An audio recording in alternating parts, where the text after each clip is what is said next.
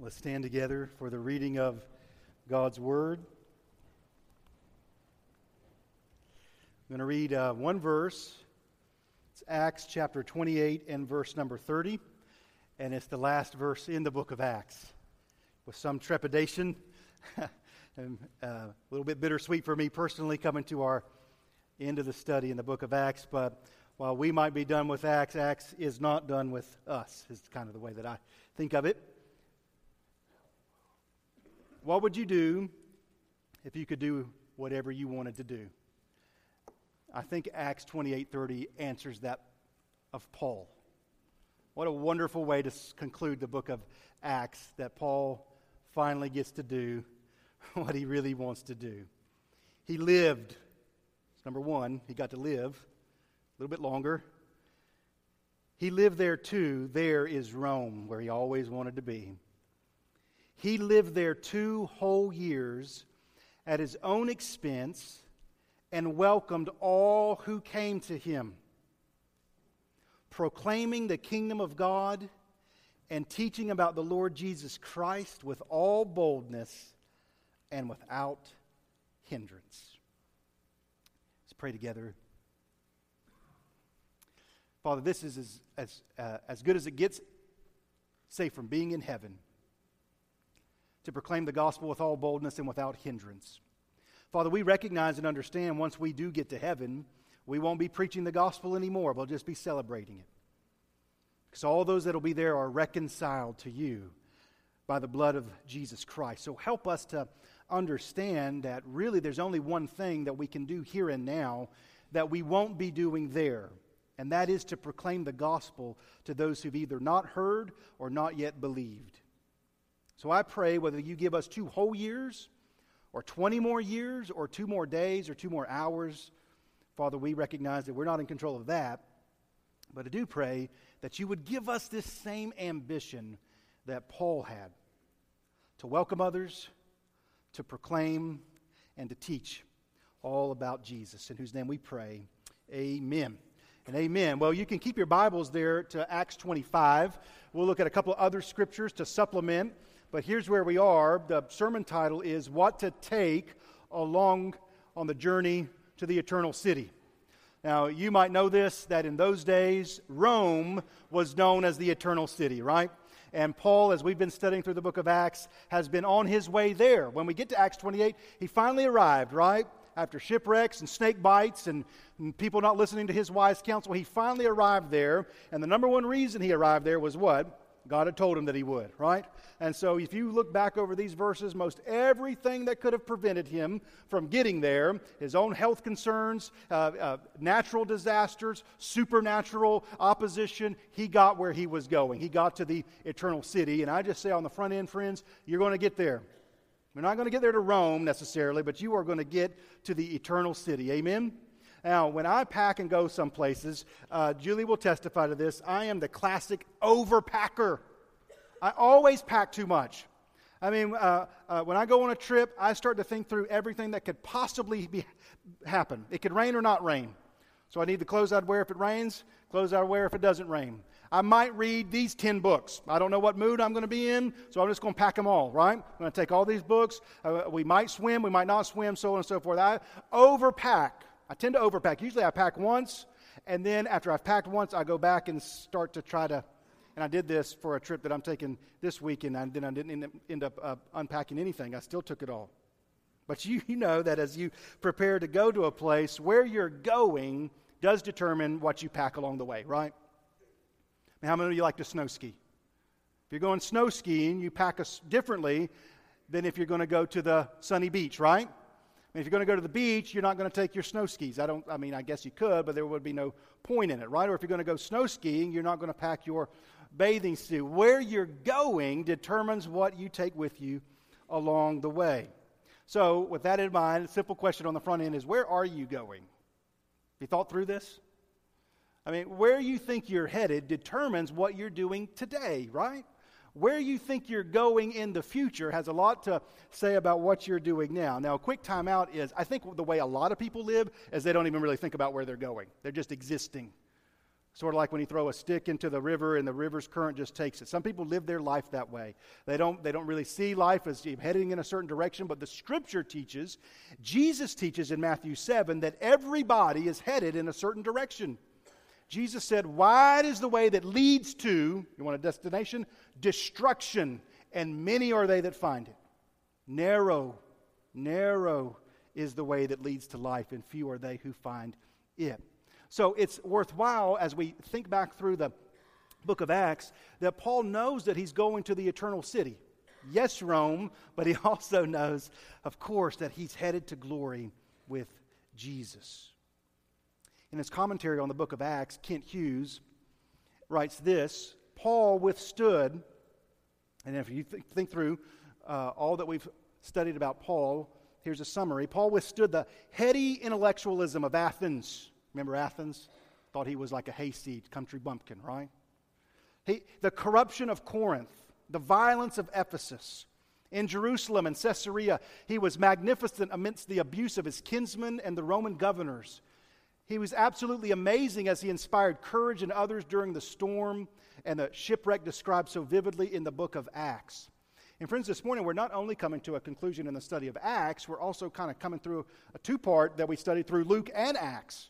And Luke, the physician, wrote both, the Gospel of Luke and the book of Acts. And if you think about it, he sort of does structure both books in the same way. The Gospel of Luke ultimately is primarily about Jesus going from Galilee to Jerusalem. And we follow him along the way. Acts ultimately is about Paul going from Jerusalem to Rome. Both of the narratives are about somebody going somewhere for a specific purpose. And if you're a believer in Jesus Christ this morning, your faith is very much rooted in those two journeys, right? That Jesus goes to Jerusalem on your behalf to purchase your salvation, right? He who knew no sin went to Jerusalem to become sin. And we're about to celebrate the next couple of weeks around the reality of Easter, that Jesus went to the cross and died for us. Luke chapter 9, verse 51, when the days drew near for him to be taken up, he set his face to go to Jerusalem. Acts chapter 23, verse 11, the following night the Lord stood by him and said, "Take courage, for you have testified to me about facts in Jerusalem, so you must testify also in Rome." That's what the Lord said to the Apostle Paul. And if you're a follower of Jesus, your faith is rooted in those two journeys, those two destinations. Paul was the apostle to the Gentiles, and most of us, I would imagine, come from a Gentile background. And so if you've come to faith, it's very much in line with what Paul's ambition was. So here's our approach this morning, is what to pack for the journey to the eternal city. I'm going to give you a couple things that just got to be left behind. That if you tend to be an overpacker, here are some things you just got to set aside. And then I want to highlight some things from Acts 28 and what we've already studied from Paul's life to highlight a handful of things that you need to take along on the journey, right? Ever gotten somewhere and man, what I needed I left behind, right? We don't want to leave some of these things behind. So let's pray to that end, and that's going to be our approach this morning. Father, I pray in Jesus' name that first of all, by the Holy Spirit, you would teach all of us the reality that we're all headed somewhere. We're all going a particular direction, either that's going to end in destruction or that's going to end in life. And I pray in Jesus' name, I pray right now in Jesus' name, if there's anyone here this morning who's on the wide road to destruction, the grace of God and the sacrifice of the Lord Jesus Christ on the cross would intervene on their behalf and rescue them from that destination. Father, for those of us who are gathered, who are believers in Jesus and are headed to the true eternal city with you forever, I pray that you would specify if there's some things that we're trying to carry along that just need to be laid aside, and to fortify in us what we've got to have with us along the way. And we pray this in Jesus' name. Amen. Hey, let's take the things that we got to leave behind first of all. Hold your spot there in Acts 28. But speaking of the good Dr. Luke, let's turn back to his gospel and the 9th chapter. Luke chapter 9. Luke chapter 9, beginning in verse number 57. But even as you turn there in Luke 9, verse 57, I want you to look up there, just glance real quick, and Luke 9:51 is the verse I already referred to. When the days drew near for him to be taken up, he set his face to go to Jerusalem. Now, pop quiz. What was going to stop Jesus from going to Jerusalem? Absolutely nothing. And you think about this for a moment. Nothing's going to stop Jesus from going to Jerusalem. What is he going to do when he gets there? He's going to be crucified. And I want that to rest on you for a moment. Nothing was going to stop Jesus from doing everything he needed to do for you to be reconciled to God the Father. Amen? Nothing was going to stop him. And so that's verse 51. But as he's going along that journey, I want you to notice there's a few people that he specifies aren't along with him. Luke 9, verse 57, we'll go on and read verses 57 through 62. As they were going along the road, parenthetically, to where? To Jerusalem. As they were going along the road, someone said to him, I will follow you wherever you go. Now, quick, that's a pretty dramatic statement, isn't it? As a matter of fact, when it comes to Jesus, that's kind of a statement we want people to make, isn't it? I mean, if we had the invitation this morning and I'm standing here and somebody comes up and says, man, I want to follow Jesus wherever you go. I just have to be honest, my inclination would be to say, amen.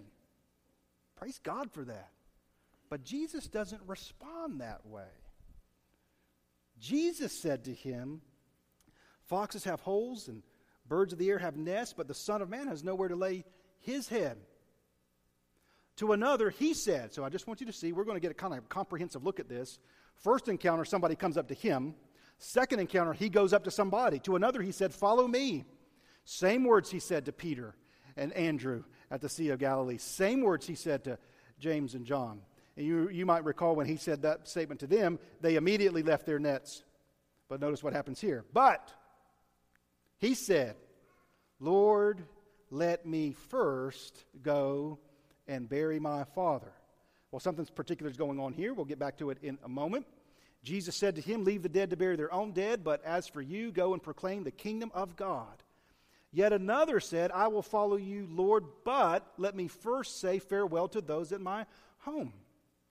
Jesus said to him, I want you to see this, no one, you see it? There's not exceptions.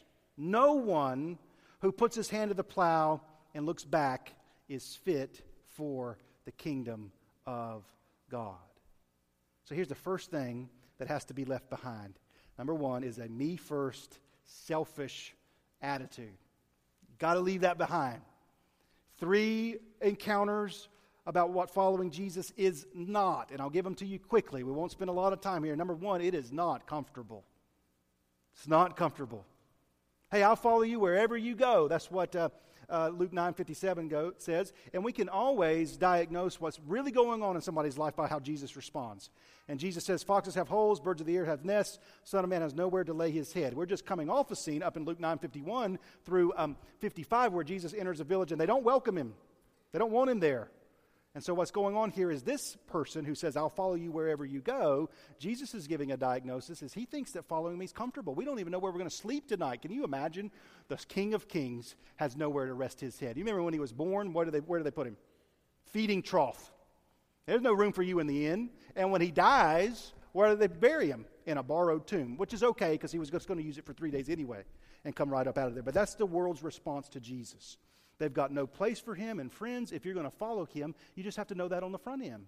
You've got no room for him, no place for him, no room in their politics, no room for him in their religion, no room for them in their society, no room for him in their decisions. And it was true then, it's still true right now.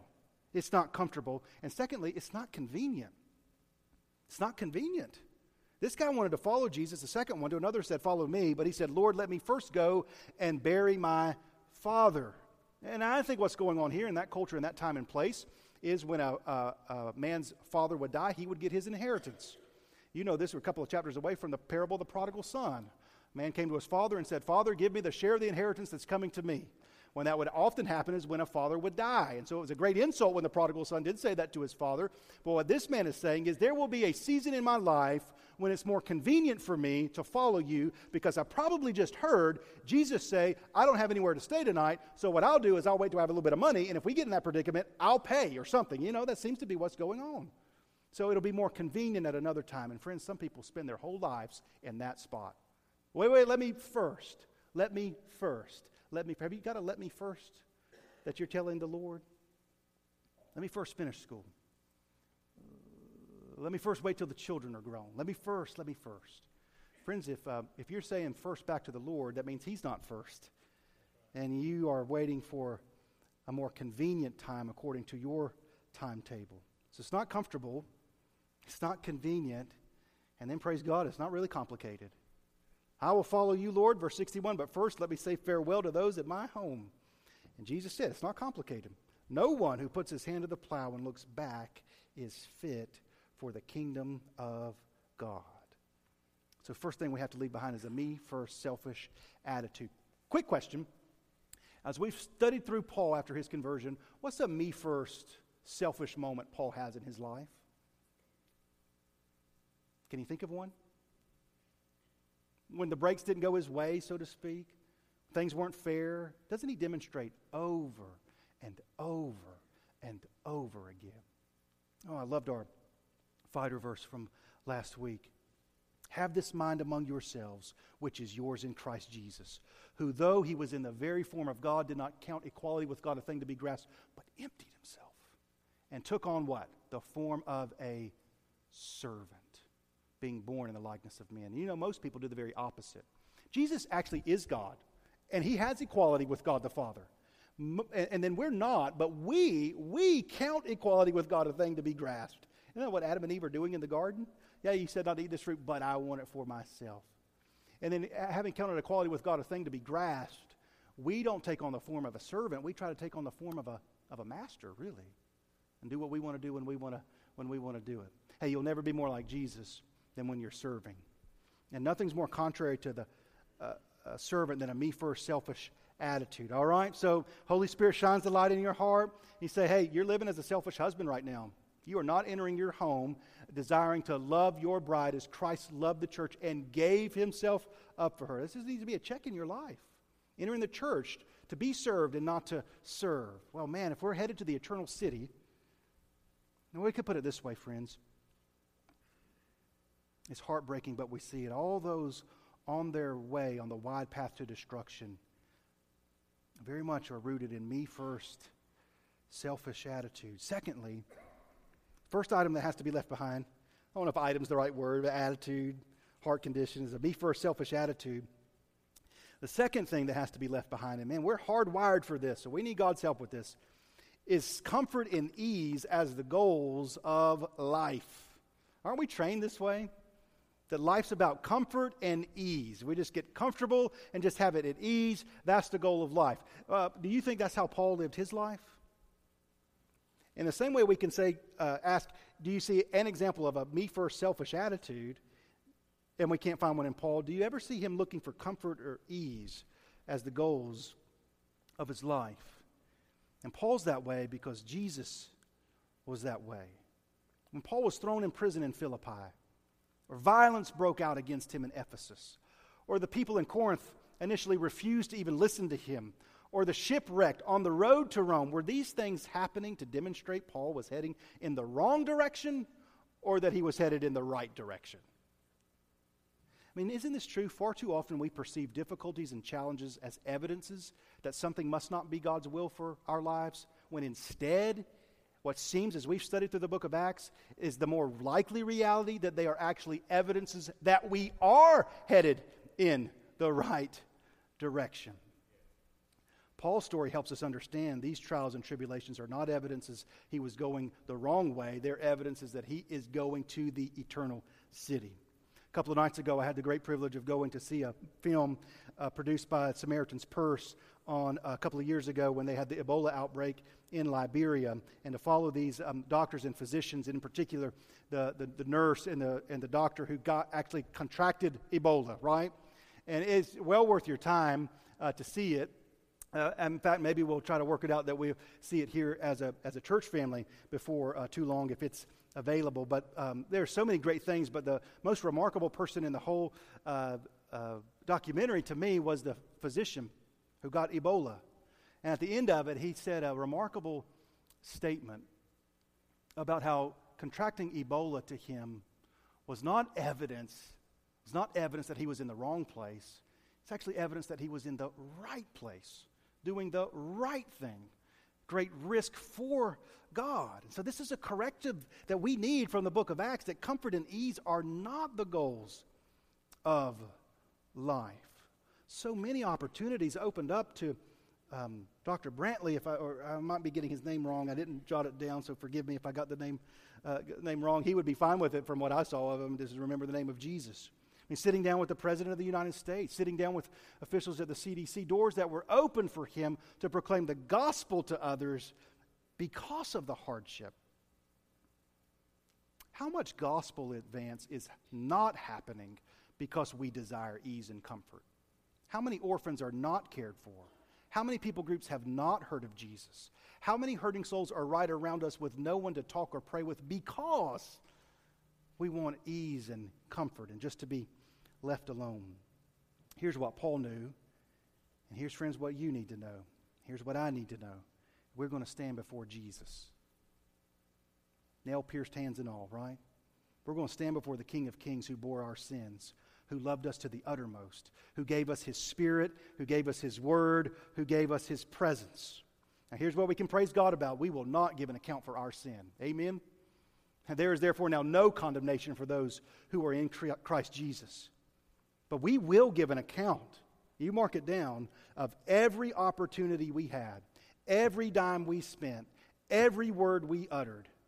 If you're a believer in Jesus, you will not stand before Him to give an account of your sin, but we need to know we will stand before Him to give an account of every opportunity we had. Do you remember the parable of the talents, right?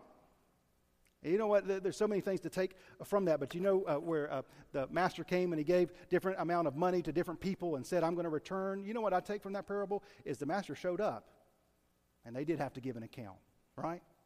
You're going to give an account of how you lived your high school years, how you lived your college years, how you lived in your 20s and 30s and all through. We will give an account. Paul really met Jesus. And Jesus didn't turn his life upside down. He turned it right side up. It was not strange that Paul met, it was not strange that Paul met Jesus and then his whole life became about declaring Christ to everyone he met. What would be strange is for anyone to think they have met Jesus and don't declare the gospel to everyone around them. Where you think you're headed tomorrow determines how you live today. So first of all, we leave behind a me-first selfish attitude. We leave behind comfort and ease as the goals of life. And the third thing we need to leave behind is self-reliance. Self-reliance, another thing that's hardwired into us. It's basically part of being an American, isn't it? That we are self-reliant. I don't need anybody's help. But here's the truth, friends. If you're going to ever share Jesus with anybody effectively, you need serious help. We're at the end of Acts. Can we turn back for a moment to the beginning? In Acts chapter 1.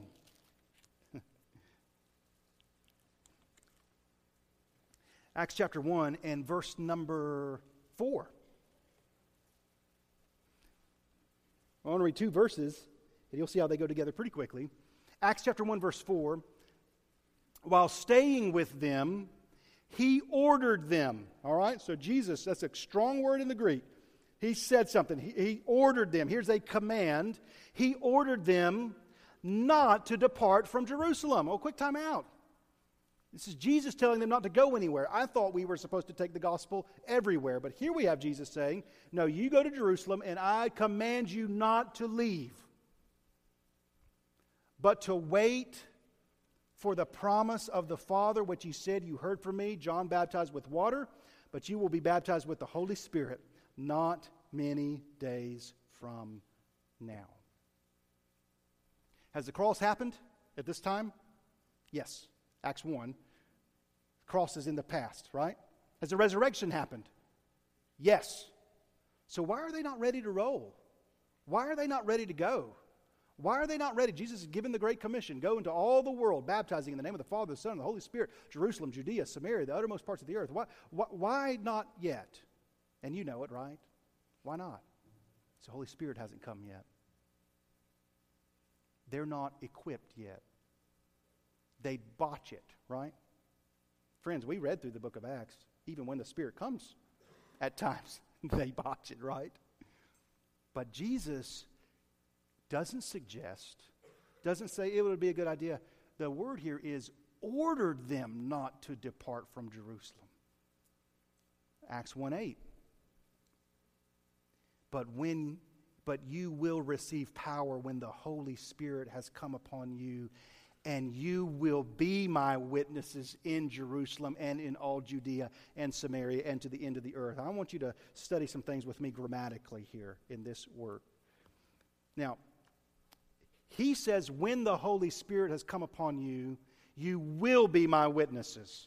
Right? He does not say, when the Holy Spirit comes, then I want you to decide whether you'll be my witness or not. You see? They go together. One, before the Spirit comes, please don't go and be my witness. Why? Because it would be done in a self-relying manner. And friends, we can all agree on this. We've done about all we're going to do apart from the Holy Spirit, haven't we? You've done about all you're going to do in your life, in your family's life.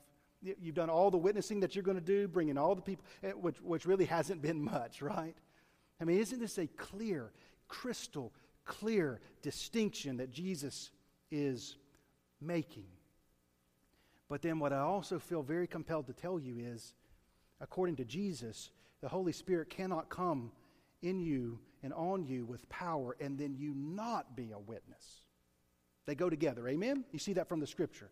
The Spirit brings power to your witness, Acts 1:8. The Spirit brings power to your walk, 2 Timothy 1:7. For God gave us a spirit not of fear, but of power and love and self-control.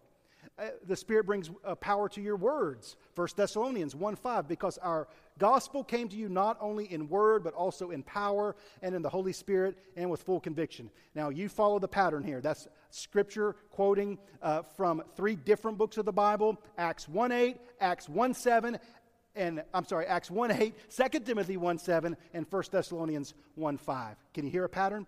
Acts 1:8, 2 Timothy 1:7, 1 Thessalonians 1:5, and typically Paul devotes the first few verses in his letters to just saying, hey, hope y'all are doing okay, and then when he gets down to business, what's the first thing he wants to talk about? Here's what I take it to mean, friends.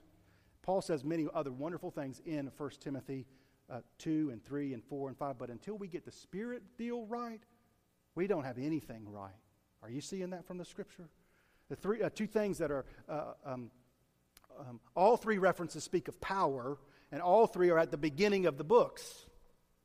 A sign, again, I think that without the Holy Spirit, nothing in the remainder of these books will ever really be in our lives.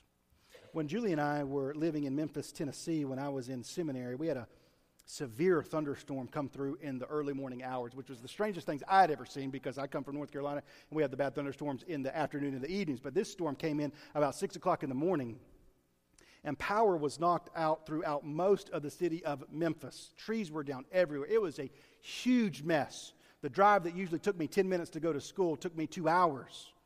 And we were without power for 10 days in Memphis in August. I remember reading my books for class and stopping at the convenience store before I got home to buy a bag of ice, and I'd just keep putting the ice down the back of my shirt. AC's gone. 100 degrees every day. Julie and I found a movie theater around the corner that had power, and we went to 6 movies that week. Went to the latest showing. We stayed there as long as we could. But then 10 days, a pretty good amount of time, we just started making adjustments to life without power. We began to kind of sort of get by. It wasn't comfortable, but you just do what you got to do. And I can still remember the moment when I was sitting there thinking, reading a book, and heard the click. You know the click, right? The click. And the power came back on. And that cool air hit the back of my watered down back with the ice.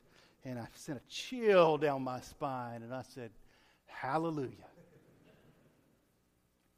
Has the power gone out, friends, in your life? Here's what can happen. Here's what can happen. Let's get this theologically down. You can be sealed with the Holy Spirit, but not filled with the Holy Spirit. You can look at Ephesians 1, Ephesians 4, if you want to see what I'm getting at. When you become a believer in Jesus, Holy Spirit comes to reside in you. And He's the power source, amen? It's not our life, it's not our flesh that brings the power. He brings the power. But if we're not careful, we just sort of make adjustments rather than seek the face of God. You can never be unsealed by the Spirit, friends, but you can be unfilled. As David said, you can't lose your salvation, but you sure can lose the joy of your salvation. And it usually happens when we grieve the Spirit. And the Word of God says, here's the direction you can go, and you just say, well, no, I'm not going to do that. I'm not going to do that. The Spirit is our helper and counselor for what? For this journey to the eternal city. The Spirit's the one saying, here's where we're headed. Here's where we're heading. Here's what's got to go. And when he says self-reliance and comfort and ease is a goal of life and a me-first attitude's got to go, and we say, no, it's not going to go. I'm going to keep them. No progress is made in the fight against sin. You'll make no progress on your own. Be in the same rut. No progress in your sanctification, no progress in your witness, no progress in your knowledge for Christ. The things of God and the Holy Word of God will seem passé and all not that interesting, just boring, quite frankly, apart from the Spirit bringing illumination. Amen? So I just say that as an encouragement.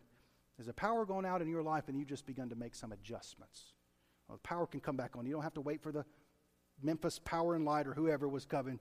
It's about the Spirit of God. We need help, friends. We can't do what he told us to do in this book on our own. You want a statement of putting to death self-reliance. It's Paul in Galatians chapter 2, verses 20 and 21. I have been crucified with Christ, and the life I live, I no longer live in the flesh, but I live by faith in the Son of God who gave himself up for me. So quickly, now that we've said here's some things, if you identified some stuff that needs to be left behind, let's see some things that need to be taken with us. Turn back with me to Acts chapter 28. Acts chapter 28. You know the harrowing journey that Paul got from Jerusalem to Rome, 2 years locked in prison in Caesarea, then finally out of Caesarea on his way to Rome, and everything that could go wrong went wrong, and finally gets to shore, and then he's bitten by a snake, and he gets through that, and finally gets to Rome. What's Paul going to do when he gets there? Verse 17, Acts 28. After 3 days, he called together the local leaders of the Jews. Everywhere he went, this is what he did. When they had gathered, he said to them, brothers, though I had done nothing against our people or the customs of our fathers, yet I was delivered as a prisoner from Jerusalem into the hands of the Romans. When they had examined me, they wished to set me at liberty because there was no reason for the death penalty in my case. But because the Jews objected, I was compelled to appeal to Caesar, though I had no charge to bring against my nation. They had something against me. I didn't really have anything against them. But they wouldn't let it drop. That's what he's saying. Verse 20, for this reason, therefore, I have asked to see you and speak with you, since it is because of the hope of Israel that I am wearing this chain. And they said to him, we have received no letters from Judea about you, and none of the brothers coming here has reported or spoken any evil about you. But we desire to hear from you what your views are. You think Paul's going to be ready to share? For with regard to this sect, we know that everywhere it is spoken against. Always be ready to give an answer for the hope that is in you. Verse 23, when they had appointed a day for him, they came to him at his lodging in greater numbers. Bigger crowds come now. From morning till evening, he expounded to them, testifying to the kingdom of God and trying to convince them about Jesus, both from the law of Moses and from the prophets. Met them where they were, was ready to talk about Jesus. And some of them were convinced by what he said, but others disbelieved. Friends, you share the gospel, two things are going to happen. Some of them are going to believe, and some of them are not. Disagreeing among themselves, they departed after Paul had made one statement. The Holy Spirit was right in saying to your fathers through Isaiah the prophet, go to this people and say, you will indeed hear but never understand. You will indeed see but never perceive, for this people's heart has grown dull, and with their ears they can barely hear. You want to know what it looks like when a people try to do the things of God apart from the Spirit of God? That's what the prophet's talking about. Their eyes they have closed, lest they should see with their eyes and hear with their ears and understand with their heart and turn, and I would heal them. Therefore let it be known to you that this salvation of God has been sent to the Gentiles. They will listen. He lived there 2 whole years at his own expense and welcomed all who were with him, proclaiming the kingdom of God and teaching about the Lord Jesus Christ with boldness and without hindrance. Let me give you 3 things quickly that you want to take. Number 1, an unceasing devotion to proclaim the gospel. Unceasing devotion to proclaim the gospel. We've not seen one city Paul traveled to that he did not share the gospel. And it's all different, isn't it? Sometimes he travels free to a city. Sometimes he goes to a city chained to a guard. Sometimes he's in a church, sometimes he's on a city street, sometimes he's surrounded by people eager to listen, and sometimes he's surrounded by people quick to shout him down. And everywhere he goes, he has one purpose in mind: to proclaim the gospel. You're right there in Acts 28. The next book is Romans, and I want you to flip to Romans chapter 15. Romans chapter 15, look at these words together. One, you got to carry with you, friends, an unceasing devotion to share the gospel. Romans 15:18. For I will not venture to speak of anything except what Christ has accomplished through me to bring the Gentiles to obedience by word and deed. In other words, this is why I say and how I live, how I love people. They go together, friends. And go and look what he says in verse 20. And thus I make it my ambition, a wonderful word, to preach the gospel, not where Christ has already been named, lest I build on someone else's foundation. Paul's ambition was to proclaim Christ to those who had never heard, and it's a worthwhile ambition, isn't it? What's your ambition? I think we need to follow Paul's lead here. I think it's wise for us to determine specific people we will make it our ambition to reach. Paul's ambition was, I'll take the gospel to where it's never been named. That was his ambition. And then we should seek and pray that God would open specific doors for us. Perhaps your specific people will be widows, moms of young children, orphans, those struggling with substance abuse and addiction, middle schoolers, college students, Muslims, business professionals, the people that are at the gym the same time that you are, the people that sit in the same classroom every day that you do, at your workplace or on your street, and you make it your ambition, that's the word Paul used, to proclaim the gospel. Friends, failure is not someone hearing the gospel and not believing. For the Christian, failure is them never hearing at all. So look for a place to start, right? Paul often asked, you don't have to turn there, in Colossians, he said, would you please pray that God would open a door for me to proclaim the gospel, and then I would proclaim it boldly as I ought to, right? You want to know what the most likely open door will be? Is to love somebody unconditionally who's going through the toughest season of their life. It's the most likely open door. Where do you get that? The ministry of Jesus. Walks into a city, and there's a blind man. Gets off a boat, and there's a woman with an issue of bleeding for 12 years. There's Jairus, whose daughter is barely hanging on. Then that's after coming from the demoniac, right? That's the most likely. There's someone around you whose burdens you can help bear. To love in a real practical way, in word and in deed, right? Paul, you obviously know this, but I just say it. Paul didn't go to a city and get behind a lectern and just speak for 2 hours, and then he lived with them, loved them, worked with them, prayed with them. I did not shrink back from declaring you to the whole counsel of God publicly and from house to house, right? Prepare to walk through the door when it's not convenient and when it's not comfortable, but you died to those two things when you came to faith in Jesus to begin with, didn't you? Second thing, first way, unceasing devotion to proclaim the gospel.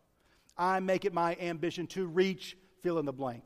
Prayerfully, every spirit-filled believer in Jesus Christ would have a way to answer or fill in that blank. My ambition is to proclaim the gospel too. Second item, we're going to take contentment no matter the circumstances. Amen. Won't re-preach last Sunday's sermon. But if you're going on a journey towards the eternal city, you need to choose contentment at the starting gate, right? You cannot wait for contentment to come as a result of the circumstances on the way to the eternal city. You choose contentment in Christ no matter the circumstances. Paul said, I've learned in any and every circumstance to be content. And the way he learned that was probably by going through a whole lot of stuff that was not comfortable and was not convenient. You might find that this is the surest way. Another sure way to have open doors to share the gospel is when you yourself are the one going through great difficulty, and in spite of that, you're content and joyful in the Lord in the midst of hardship. Others will notice. Paul passes the baton to Timothy, and Timothy, by and large, came to faith in Christ because he saw Paul in Lystra when they threw stones at him until they thought he was dead, and then they left him there, and then Paul, barely hanging on to breath in his lungs, gets up and goes back into the city. And then third thing we'll do real quick is a willingness to make the best use of the time. Got 2 years. Welcomed all who came to him proclaiming the kingdom of God and teaching. Philippians, Ephesians, Colossians, Philemon, 2 Timothy, all written during those 2 years. We'll close by looking at 2 Timothy. Likely the last letter he wrote while living the events of Acts 28. 2 Timothy chapter 2, verse 8.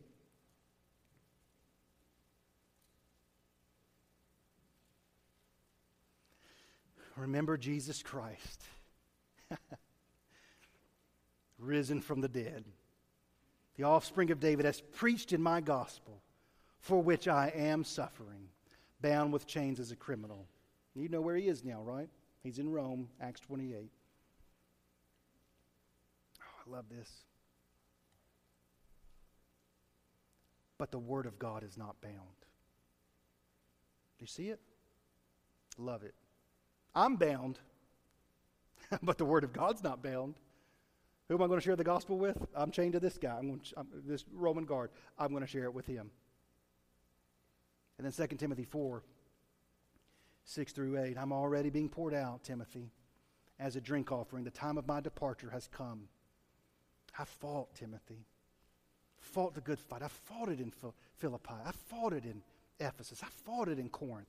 I fought it in Lystra. I fought it in Caesarea. I fought it in Jerusalem, in Thessalonica, in Galatia. I have fought the good fight. I have finished the race.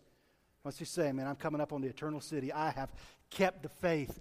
Henceforth, there's laid up for me the crown of righteousness, which the Lord, the righteous judge, will award me on that day, and not only to me, but also who have loved his appearing. Friends, I was trying to get something that was a little bit not so simple.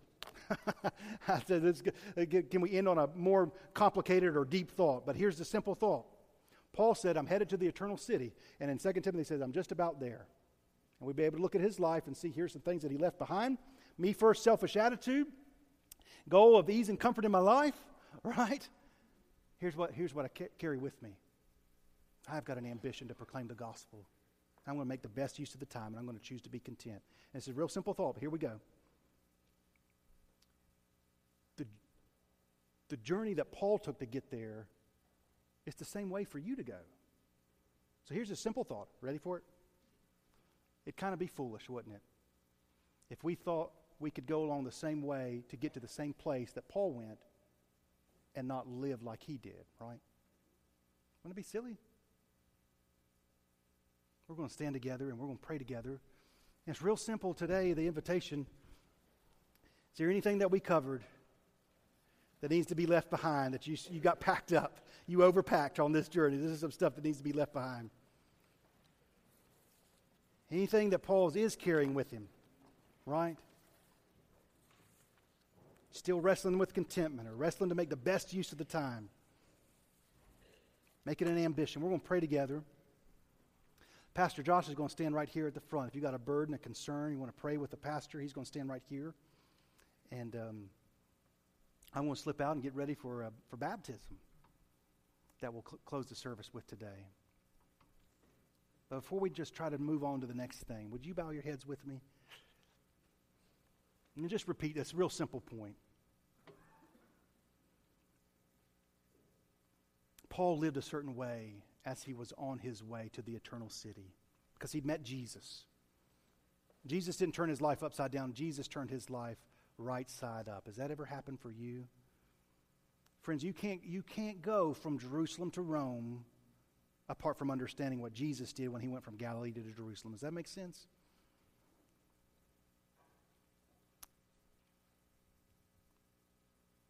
You need a return for the power source. You've been trying to serve the Lord in your own self-reliant way.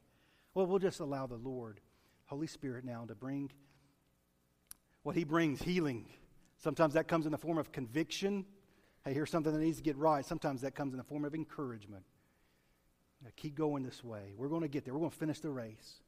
Father, I pray in Jesus' name that you'd reveal, and for many of us it'll be both, some things that have got to go. Been here at a season of my life where I'm just me first and I'm selfish, and that has got to go. Or I keep returning to this, how we're raised and how our culture is, that the goal is ease and comfort, and I keep looking for those things. And Father, help us to know that hardship isn't necessarily indicative that we're going in the wrong direction. Sometimes that means we're headed in the right direction.